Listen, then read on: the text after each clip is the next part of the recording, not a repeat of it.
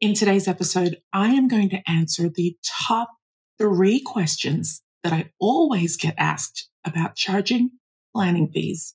So friend, if you are not currently charging planning fees in your travel business, or perhaps you're kind of there but not doing it so well, today's episode is for you.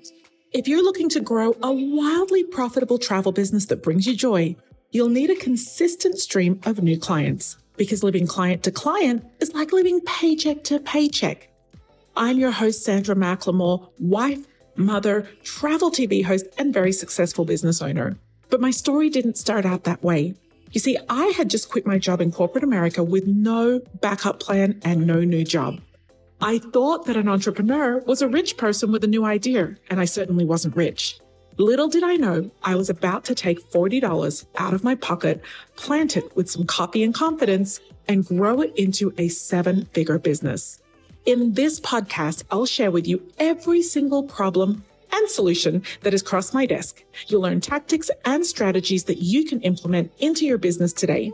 I'm about to help you start and scale the travel business of your dreams. Welcome to the Travel, Marketing, and Media Podcast. So, my top 3 questions that I'm always asked about planning fees. And for the record, I get asked about 50 questions about planning fees every single month. But today, I want to answer the top 3. The first one, Sandra, won't I attract more clients if I don't charge a fee? Oh, friend, here's how it works. Charging a fee is the fastest way to separate the price-matching tire kickers from the committed client who appreciates the value you provide. Consider for a moment all of the services you provide before a client even pays their first deposit on the trip. If a client does not value your expertise and your time, you don't want to work with that client. Clients who do not value your expertise and services enough to pay for them are actually telling you something. They're saying, hey, I'm comfortable taking your time and energy for free. You're not worth paying to me. Think about that for a moment. We don't tolerate friendships or relationships that don't value us in life. And if we do, we quickly learn not to. And we shouldn't do the same in our business. Because you see, these travelers who don't want to pay your planning fees are not your ideal client. And while it might feel counterintuitive to say no to business, when we work with clients who are not our ideal client, we are creating 2 new problems in our business. You want to hear them? The first one, we're spending time and energy on people that we don't want to serve, which means that we now no longer have time to give to people who do want to pay our fee. You're literally taking time from one person and giving it to someone else. You're blocking yourself from the opportunity to work with the people who do want to pay your fees. They almost always are the most difficult people to work with. This is reason number 2. They end up draining your patience and their time. They coincidentally have the most number of problems. They attract the most situations and get into the most entanglements.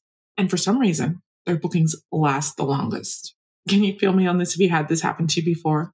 And yet for some strange reason, they continuously want to work with you. And they keep coming back. So yes, friend, while you might turn off some clients by charging a planning fee, perhaps that is a blessing in disguise. The second question that I always get asked, how will my audience feel if I suddenly start charging fees? Well, to put it simply, your clients' needs when it comes to travel have changed on this side of the pandemic. And so too should your services, because now is the perfect time to start charging fees. It will be viewed, if presented well, as a solution to your clients' new needs and concerns, not as a top-up to your business bank account. Your clients are now traveling during the most disruptive and stressful time in the history of travel. You are navigating a whole new landscape for them that involves heavier and more meticulous research into entry and re-entry requirements. Can I get a huge Tylenol for that? New insurance policies and ever-changing supplier disruptions, from club lounge closures to reduced capacity experiences, and in some cases things that have completely closed. This is all in addition to the magic that you created before the pandemic even happened. So if you frame it in a way that shows how much more your clients are receiving, both on the front and the back end of their trip, they won't think twice about paying a professional fee. It's not the fee anyone is ever going to have a problem with. It's the way that you present it. You know what? I'm going to say that again. It's not the planning fee that anyone will ever have a problem paying. It's how you present it. And the third question. I love this question. Do I charge my friends and family and former clients who did not pay a fee a fee? This is a super personal choice, but I have some really strong feelings on it. So of course I'm going to share them. If your best friend was an accountant, would they be expected by your entire circle of friends and all of their families to give their services, prepare their taxes for everybody for free, just because they happen to be an accountant and just because everybody could do with someone helping them with their taxes? No. Do you actually have time in your schedule to put together trips for family and friends versus the actual paying clients? And what happens when your clients feel like friends? Do they stop paying now too?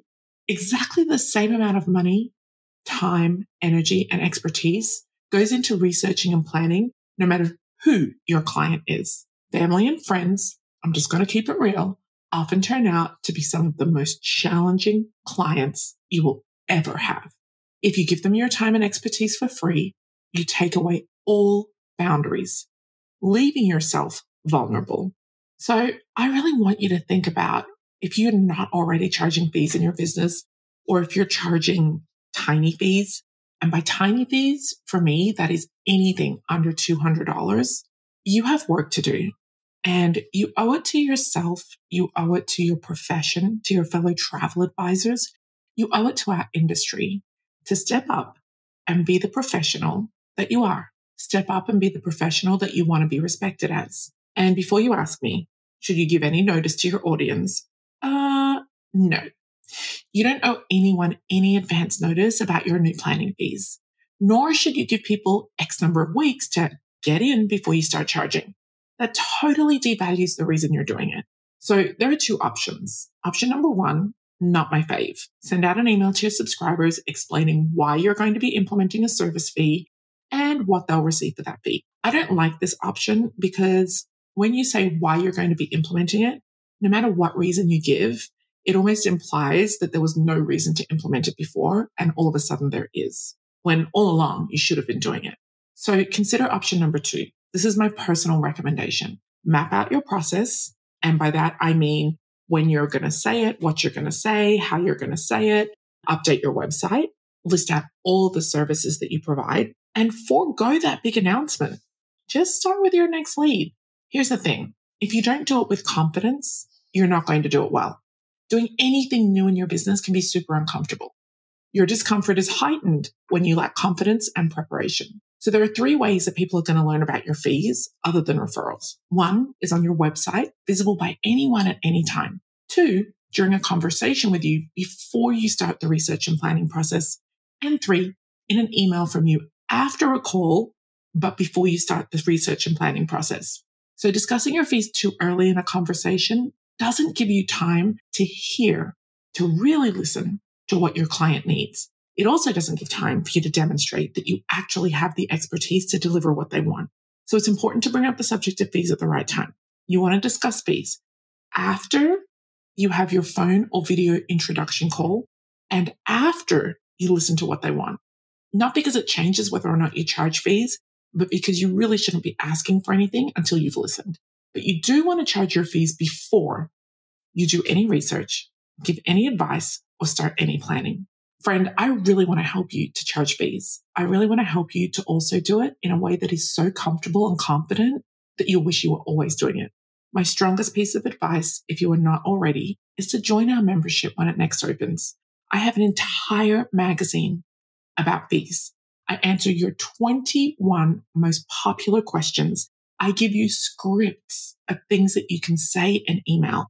I break down the exact process that I would use from the minute that someone asks me to plan their vacation or asks me for a proposal through to the minute that the sale is closed. And actually a little bit after that in case they have to change, cancel, or rebook. So if you want all of that goodness for free, the only way to get that is if you're a member. Next time membership opens, make sure that you are already on the list so that you get notified. Head over to travelmarketingandmedia.com/membership today. And I would love to see every single travel advisor on this planet charging professional planning fees to book travel, change travel, rebook travel, so that you're compensated for your time and your expertise. Because in the words of L'Oreal, you're worth it. Guys, I'll see you next time in the next episode. Bye for now. If this podcast episode resonated with you and you'd like to hear more, head over to travelmarketingandmedia.com/podcast to get notified about new episodes and also listen to any that you may have missed. And if you'd like to ask a question about this episode, you can send it there for me to answer on a live Q&A. We'll see you in the next episode.